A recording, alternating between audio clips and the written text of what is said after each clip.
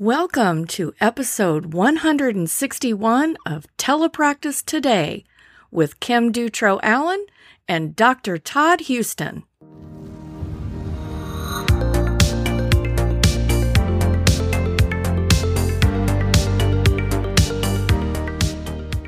Hey, welcome back to another episode. My summer series of As Seen on Instagram for Telepractice tips.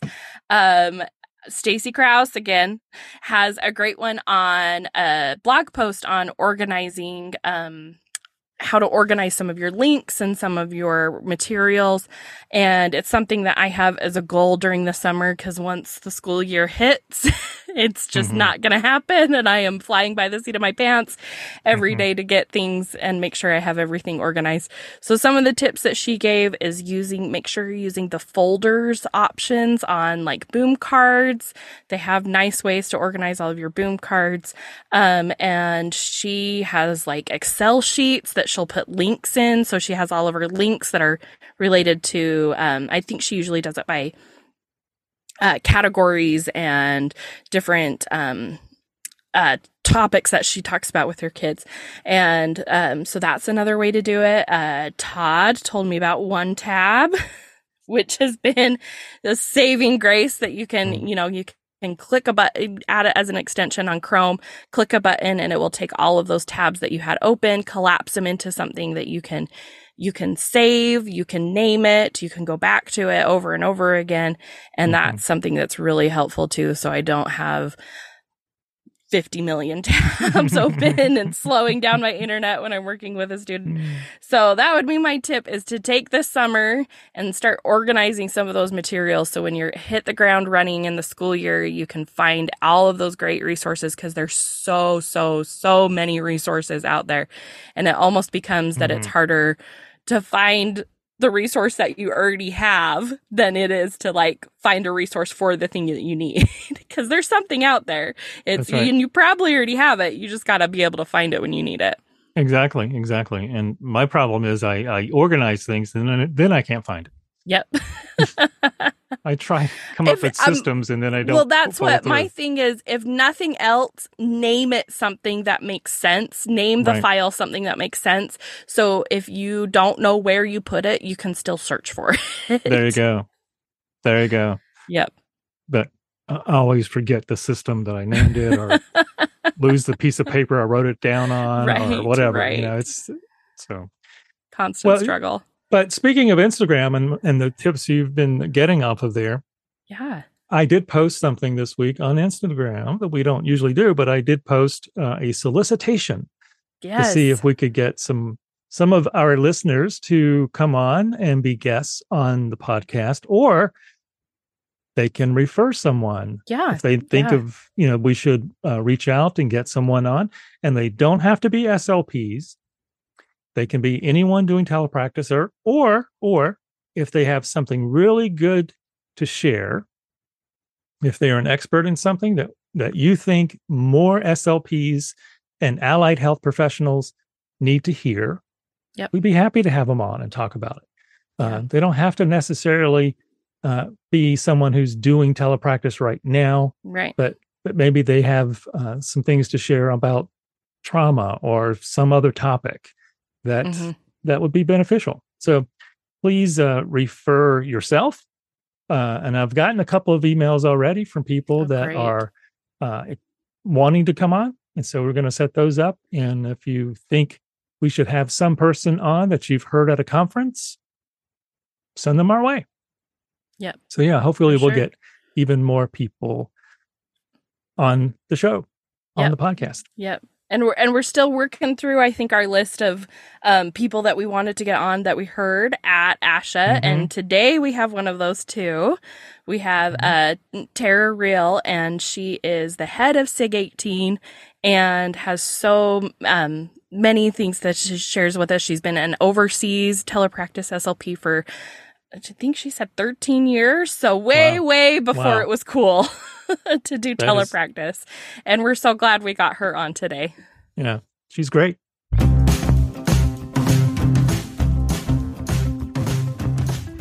Hi, it's Todd Houston.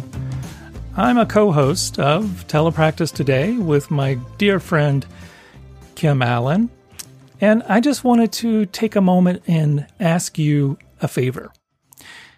You see, we at the 3C Digital Media Network, yes, and I am also the CEO of 3C, as we call it, we need you. We need you to maybe develop a webinar that we could distribute for you. Or maybe it's a course that you have in mind that you'd like to share your knowledge and skills. We would want to do that with you. We can help you distribute, produce, and distribute. All of those things.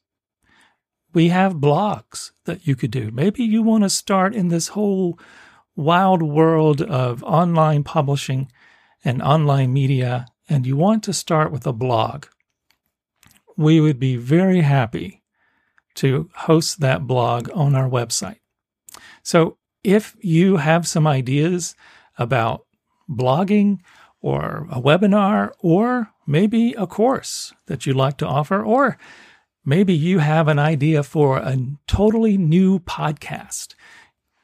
You may not know this, but we actually produce 5 podcasts, and it's growing. And so who knows? Maybe you have an idea for a podcast. We would love to talk to you. In fact, I would love to talk to you. I would love to showcase what you're doing, your knowledge and skills, no matter what it might look like. Course, webinar, podcast, blog, doesn't really matter. You can reach out to me at Todd at 3cdigitalmedianetwork.com. That's TODD at the number 3C, C as in cat, digitalmedianetwork.com. And I will be in touch. Thank you for considering this, and we'll talk soon. Okay, welcome, Tara, to the podcast. We're so excited to have you on. Give us a bit of your background, what you're doing now, how you got into telepractice. I've been in telepractice almost 13 years now. It started on a whim, kind of on a fluke of I was working at an in-person clinic, and a family had come in from international overseas for intensives. And at the end of the intensives, it was our last day. Mom was crying. I was crying. Like we weren't going to see each other for a whole nother year. Their kid had made just such excellent progress. And the mom's like, we don't have anyone back in our home country who can work on this. Like, what am I supposed to do?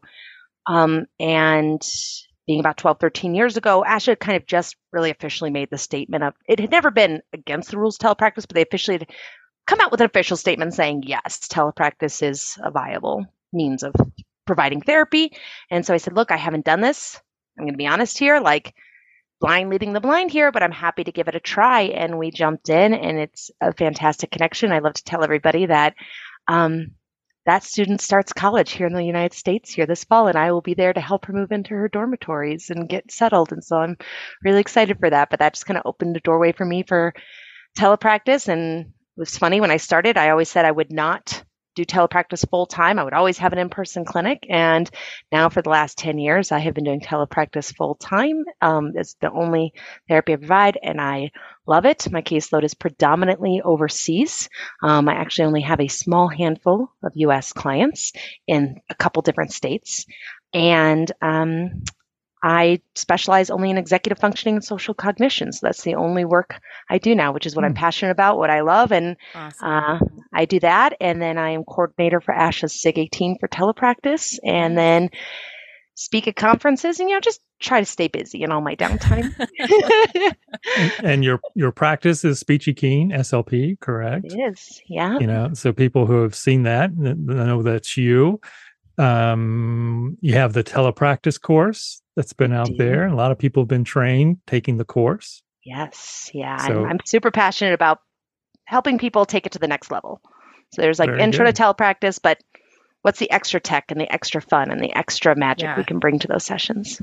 Yeah, I like those because I like that you had different levels too, because I think a lot of people were just like, just give me the basics. I need to know what to do to, switch to telepractice on Monday after Friday COVID hit, those kinds of situations, which we hope never happen again. But just those people that are wanting to get into it and not knowing how, or got thrown into it and now are wanting to know how to get better at it.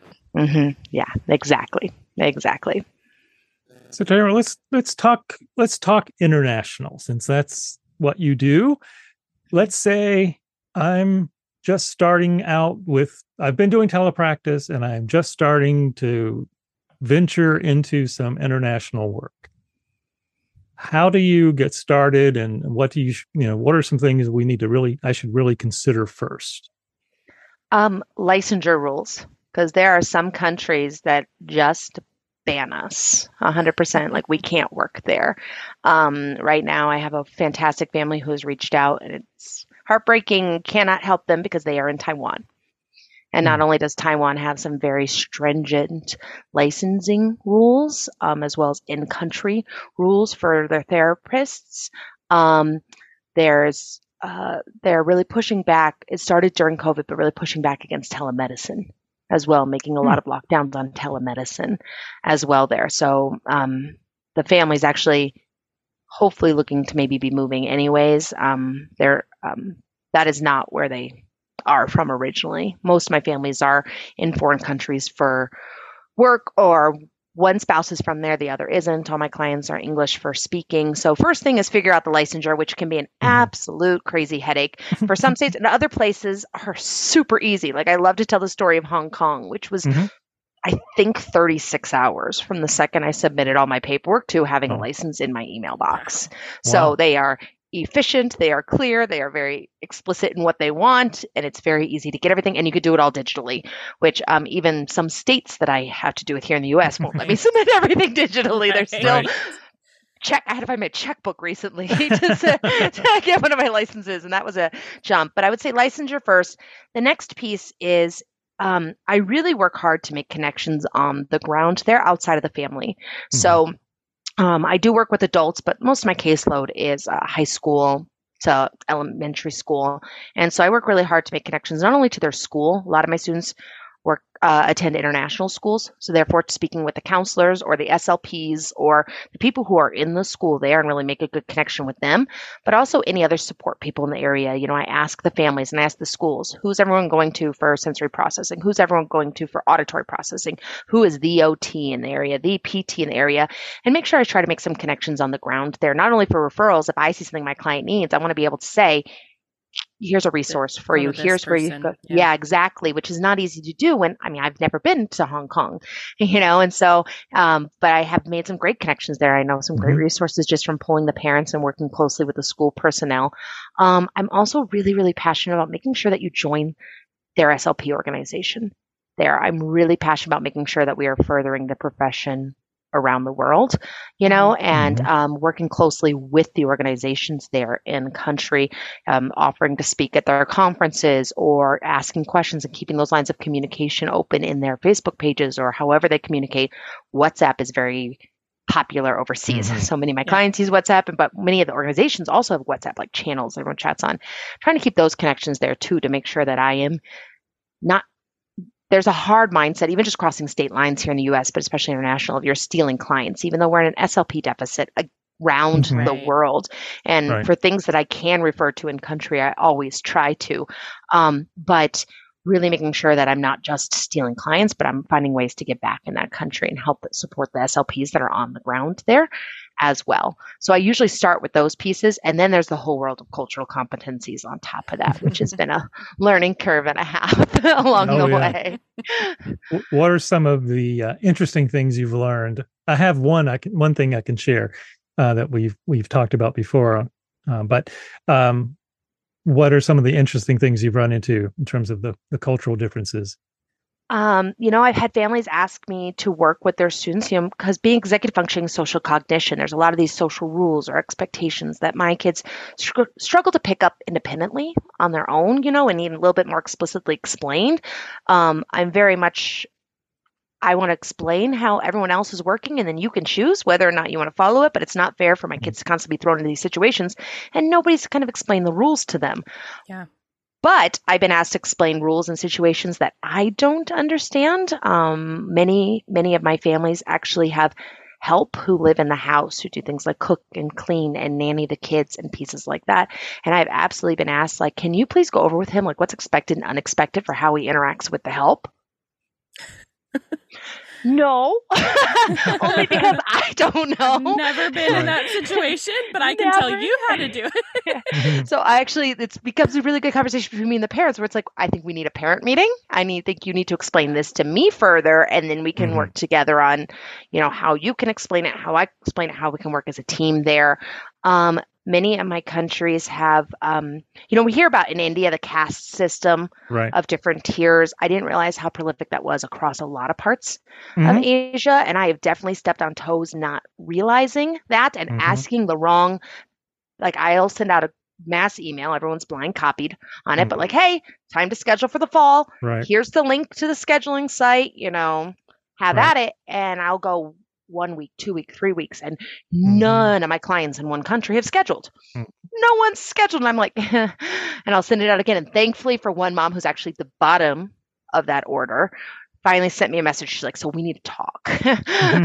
You're offending everybody right now. Love you. You can't do it this way. And I was like, well, how do I figure out at the top? And she's like, well, depends on where the husband works, depends on where the husband and wife went to college, depends on what school their kid is in. It depends on who actually contacted you first. Like all these are pretty much like the most complicated math equation you can think of. And I'm an SLP, so I don't math. You need like one of those boards with the strings on it and everything and to figure it out. And so finally I was like, okay, can I have a hint?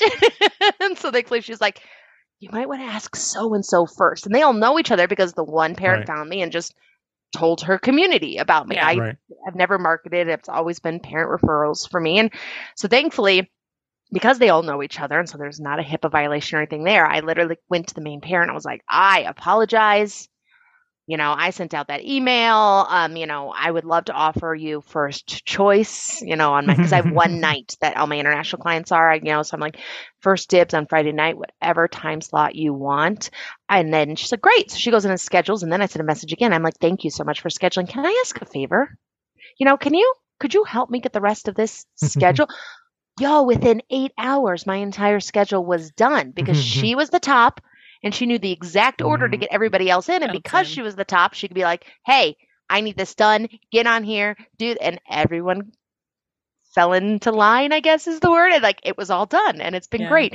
But I've definitely stepped on some toes, not realizing all these kind of different cultural rules around even things as easy as scheduling, much less holidays and seasons and weather and all the thing. I tell everybody my news feed is hilarious if people looked at my news feed, because it's not only just here in Colorado for me. My news feed is, I need to know if there's a typhoon coming into the Philippines. I need to know that a building came crashing down right near the condo where many of my families live in Hong Kong. I need to know, I need to know all of these things to be able to be relevant and talk with my families and their children about what's important and relevant and happening in their world outside of just what I'm getting through the U.S. news feeds here. Going back to I feel like those, I was just going to say, those are also, they're almost like soft skills. Like I feel like everyone thinks, oh, I just need to get a license and that's what I need to do. And then I can jump in. But what you're talking about is all of the layers of things that you also have to consider on top of just getting a license, which can be one of the hardest, but not the last thing you have to think about with those. The license can be the hardest. The faux pas can be the most embarrassing and humbling. I just rage against the licenses sometimes, but there's definitely been many situations where I've had to swallow any amount of pride I have left and apologize profusely. Well, in the example you just shared, I was just thinking about the last family to sign up, did they know they were the last family? In other words, in the pecking order, they were the lowest. It's like, maybe they didn't realize it until they were at the bottom. I think they all have it's just more second nature for them. Like they know where they are. And so there was no complaints about the fact that they got like the 6:30, 7 a.m. time slot and they are Jump up right and in. that's what their Saturday mornings look like because it's Friday night here, Saturday morning there. That's just the slot they get. And that's where they kind of stand with it all. That is so interesting. That's really crazy. Yeah. The only sort of international thing that kind of was interesting when I was in South Africa and a few years ago now, doing speaking at a conference, and they were there was a doctoral student showing some videos of some research they'd done on early intervention for kids with hearing loss, and all the videos show the parents coming to like the kitchen table, and the kids are like in their pajamas, really yawning and stuff, and she had explained that they have to start their sessions at 6 a.m. Because by 9, when everyone goes into work, the internet slows down, or did at the time, and they can't do any telepractice sessions. Have you run into things like that? Quite a few times. So I worked on the ground in Rwanda. I was not planning to go there as an SLP. I was actually going to give my friends a break, who ran a program there, and kind of relieve them, and check on some investment properties and things like that for a nonprofit I work for. And word got out that there was an SLP on the ground. It was me.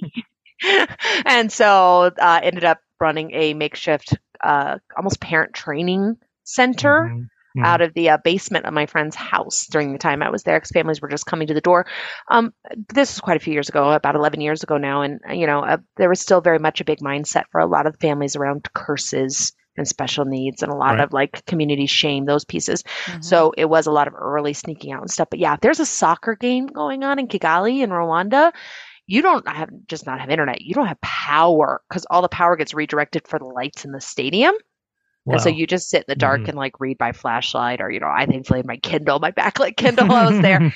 But yes, a lot of my Asian countries, typhoon season is a thing. Right.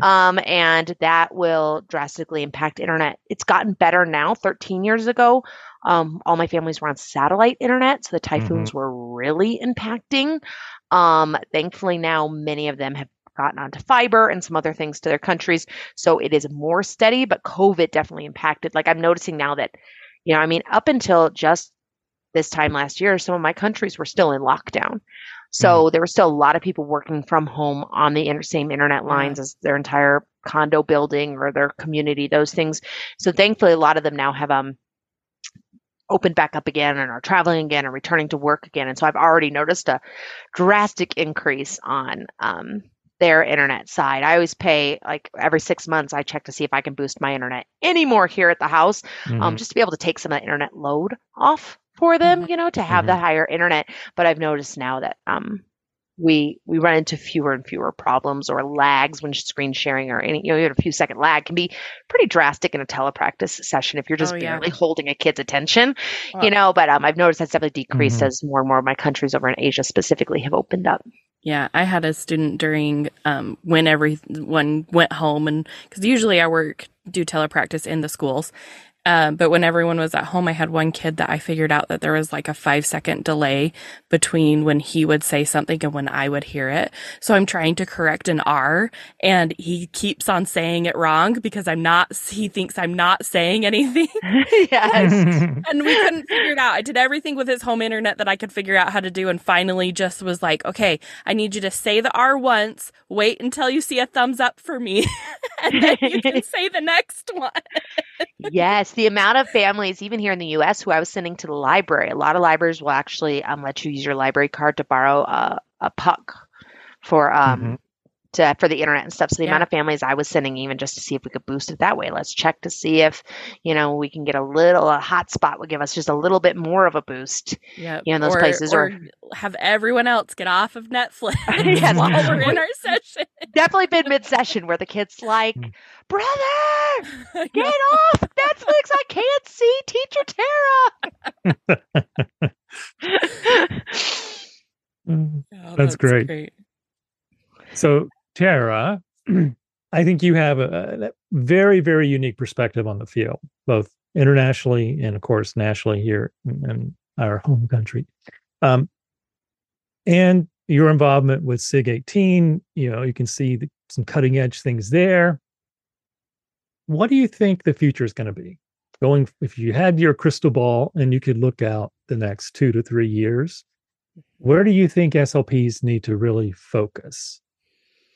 It's funny. I do have a bit of a crystal ball. Each year in January, I attend a conference that's not SLP related. My big passion is constantly telling SLPs that what's happening within the field is important, but it's more important what's happening outside of our field, because a lot of other professions are earlier adopters of technology than we are. Yep. And I think that's a really important place to be keeping our ear to the ground. I mean, the amount of skills you can learn from people who've been teaching English to China, I have great YouTube videos out there explaining it. Streamers, people who are gamers and are streaming, they have great advances in technology, even just lighting and how they set up their space to make it more conducive, to holding the attention of the people watching those pieces. I definitely think and then attending this conference, which is full of gamers and full of the latest tech and even new ideas and new pitches, hearing new pitches of what's coming out. I think wearable technology is going to be a really big piece that SLPs can really tap into. I mean, not only just from the medical perspective, now being able to remote, check respirations and check heart rates and monitor those pieces. We have wearables that can show us stress and anxiety responses, pieces like that, which can give us a lot of information that we'd be able to see better in person, that can be hidden easier via telepractice. And I think those wearable pieces, those kind of things we're listing as disruptive technologies, I think that we've got a lot of potential there to be able to get more information, not only for ourselves, but for our clients. I mean, how often, have we been able to show them their data, show them how to correct pronunciations they've had, show them improvement over time. And to have this kind of data now that we can get even remotely can be really, really significant. I think really a lot of improvements when it comes to cameras and microphones. My husband's in the tech world too. But he brought home a camera that was just for himself that could lock onto people's faces and then follow them around the room. And I wanted so bad to send it to my preschool that I was doing telepractice in. To just be like, then they can run around and I can still see them and know what they're doing.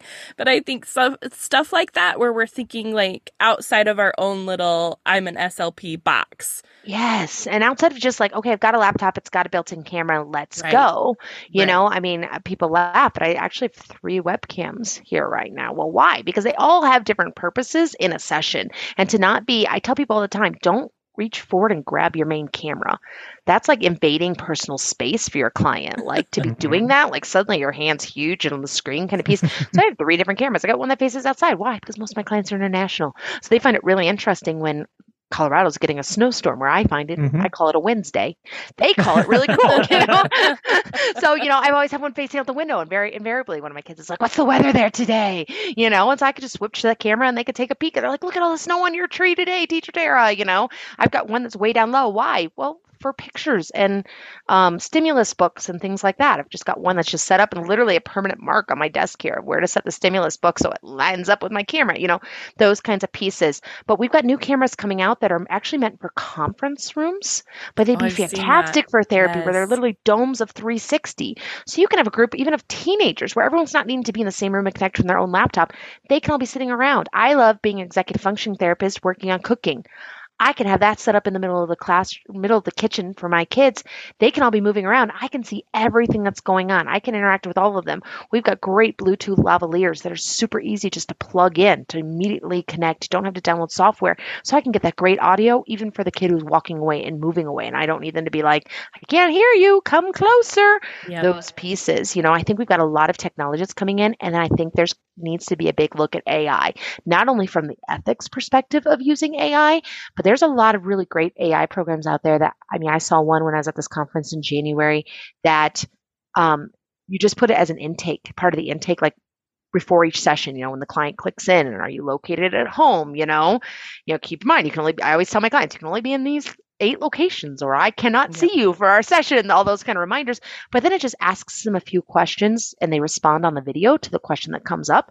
And the AI can then send you a flag as to whether, you've got a mental health concern on your hand or not, just from watching facial expressions and learning the client's facial expressions week to week and learning the responses of like, tell us something great that happened this week. Tell us what your biggest struggle was this week. And just the responses, AI can sit there and decide whether or not you need to flag and be aware of that there could be some mental health struggles happening that week for a client as well. There's all these pieces that I think we've got a lot of potential that other fields are tapping into that I think SLPs really need to keep an eye on and be listening to, whether it's a professor who needs to know that ChatGPT might be writing their grad student's report to, how can we make sure that we're providing the best care and keeping our profession and holding our profession to a higher level by knowing what's out there technology-wise and how to utilize it to best serve our clients. Yeah. And then I was just thinking about the fact that you work with students that are doing executive functioning and how much all of these tools can also help with their executive functioning. And if you don't know about it as their SLP, you can't tell them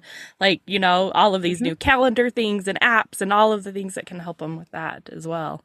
We had one of my students who's going to college soon was working on her form to submit to the disabilities department at her university for her executive functioning and ADHD and those pieces. And she was like, I don't know how to explain it. I don't know how to explain it. You better believe we absolutely utilized ChatGPT and we use it as a language lesson of, okay, that didn't give you the answer you want. Oh, what you want that in first person, or do you want that to sound friendlier, or do you want more emphasis on this? Well, tell it what you want. And we really worked on it as a language lesson, but also as an executive functioning lesson of, I can't form it up here in a way that somebody else can understand it. How can I put it into this machine so it can spit it out so I can then put this on my disabilities form to make sure I've got the accommodations I need to be successful at the university level. That's great. Yeah. And I think using it as a tool to know how to ask the right questions instead of it just thinking for you, I think is where people assume that it's going to do, but you have to be able to ask it and tell it the right things. And I think that is a skill that we can teach our kids. Absolutely. Absolutely. And I'll put on my university hat for a moment, but I think I was having this conversation today, as a matter of fact, about we as faculty in university training programs in speech language pathology, that we need to really train our grad students who will be practitioners, clinicians in a very short time, to think about technology. And I think when we talk about technology, some may think of telepractice now, but it's usually just AAC, which is very, very important. But they don't think beyond AAC, and unless it's just a interest of a faculty member somewhere, they're not hearing about all these other technologies that they could be using to help their clients and help their patients. Absolutely. So, it's something that I'm really passionate about. I know others are too, Michelle. Over there. And so we've been talking about those things, and and just even making things more accessible if it's for a student in the public school, and where they could have their iPad on their desk and with a caption going, real-time captioning going on across the iPad. That will help that child be more successful. So but we're not teaching those kinds of extensions of technology beyond just the AAC. I agree. I think there's a big fear around a lot of the newer technology. Like a lot of the conversations I hear have a lot of fear around them about where are they going, what are they doing, and the tech world's having similar conversations. There's requests to put a pause on a lot of this until an ethics board can be convened and we can really discuss about where do we put limits on this? Where do we put parameters around this? Because there's no concerns right now for trademarks and copywritten material, things like that. It's wild, wild west right now.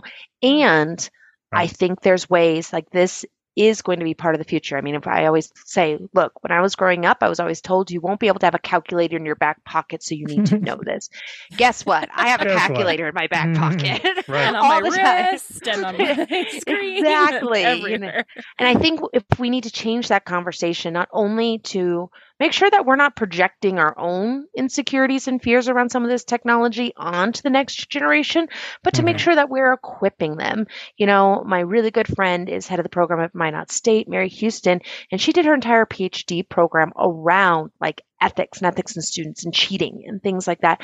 And the research that she pulled from, and I mean, her thesis, I love referencing it. I send people to the link off of Scholar Google all the time for it, because it's a really poignant point of like, well, we don't want them to cheat, and so a lot of people are like, well, we don't want to put the idea even in their head. And that's not how it works. The research tells us again and again, it's about having those actually explicit conversations about what is ethics and what is expected and what is considered cheating, and having those conversations so that the upcoming next generation of SLPs or future of anything, tech, doctors, etc., that they're actually having this mindset of really knowing. It's not them trying to figure it out for themselves. We're going to be really explicit of like the correct ways to use technology and the ways to think about ethics and the ways to think about how we're serving our students and the ways we're using resources rather than avoiding resources at this point in time is going to give them the ability to adapt. We don't know what the next 40 years is going to look like. Like I think all the time about what my great grandmother grew up with.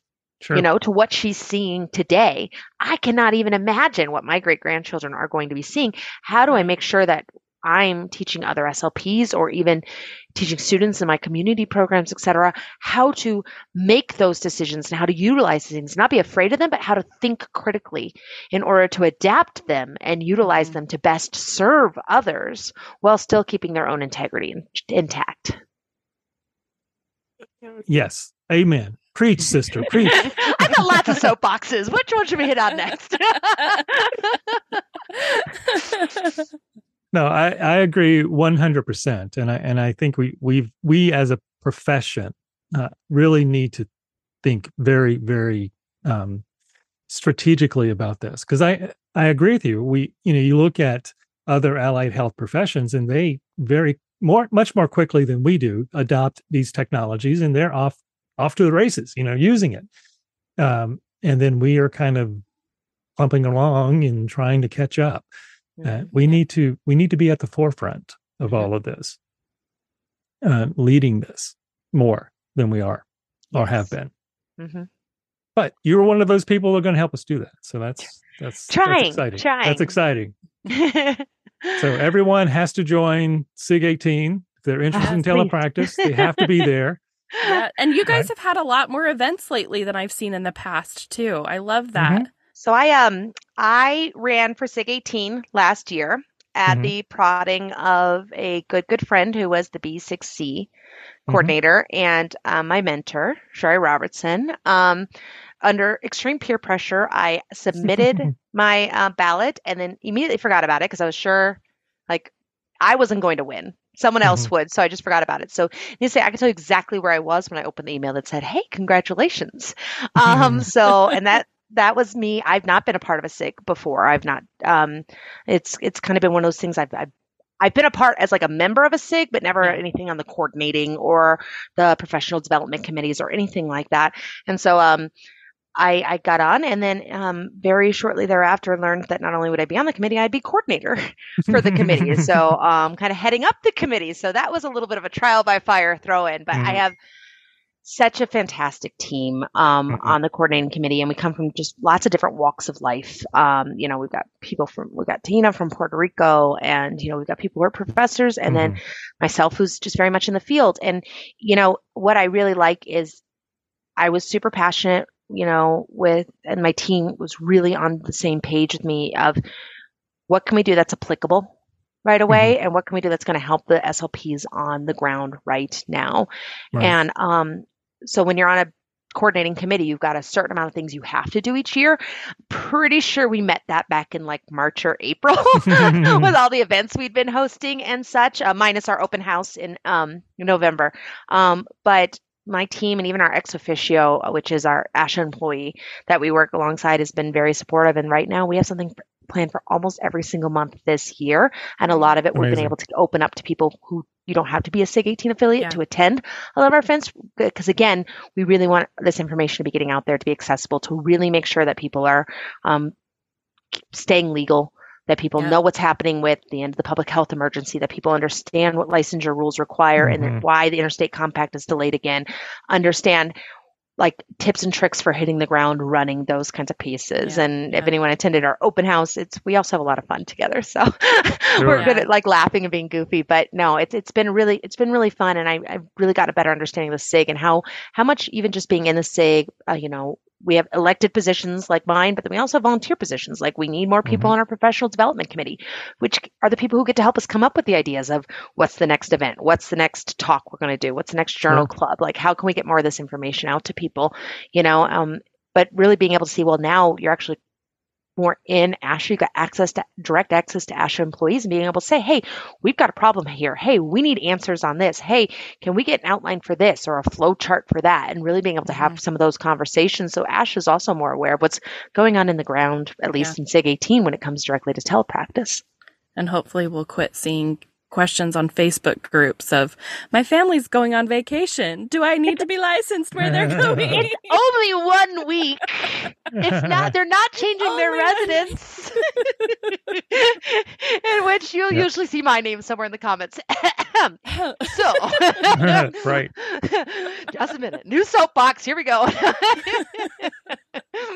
Well, I want you to know that for SIG 18, if you need anything at all, please just call Kim. I think you've been voluntold. I felt like he was going to do it. Hey, that's how this podcast started. I'm just kidding. Is that he said, do you want to be on a podcast with me? And then he made me do the outline for the first 10 episodes. And because I was still in he is my professor mode, even though it's been 10 years, I did it. I did what I was told. Exactly. And here we are 3 years later. So it worked out. It worked out. No, I've been a member of SIG 18 in the past and been on the committee and edited way back when we first started the journal, the perspectives. So I'm very happy to be involved if you need anything. So great. And I'm sure Kim would be as well. I would be as well. We always need help, but even the support, even the sharing of the events and stuff, our attendance, I just got the data actually today just to show the difference even from last year to this year. And like the amount of people who've signed up for events and actually attended the events they've signed up for it. And we're on a good trend right now, which is really exciting, which I hope means that we're meeting the needs out there and getting people the information they need. Because that's what I'm really passionate about is what information do they need, and then how do we give a direct, like our last talk, we actually had a panel on it of like people who actually were SLPs who were fighting to get licenses and what their experiences had been. Because I really want, I do the same thing in my courses, same things when I do talks and stuff. I really hope that it ends with something applicable, because I think that's, as SLPs, especially those, on the ground seeing clients, we don't have a lot of time to be reading everything all the time or digesting information and then figuring out the application aspect. And I think that's the way a lot of us are able to hopefully meet a need, is that we can, give that application piece too, like present that as well on a platter, so that you don't have to now process all this extensive information I gave you and figure out what to do with it. Like, here's your first 3 steps. Yep. Go get them. Right. Yep. Yeah. And I definitely came out of your talk about the international services with that. And even if you're not working internationally, I think just those pieces of being aware, like I always join my school's Facebook group and Instagram and all of those. So I'm aware, like, assembling's going on, this kid got this award and all of those. I think even if you're not practicing internationally, that's the piece that I think is still applicable and that I walked away from you today and that talk at ASHA with.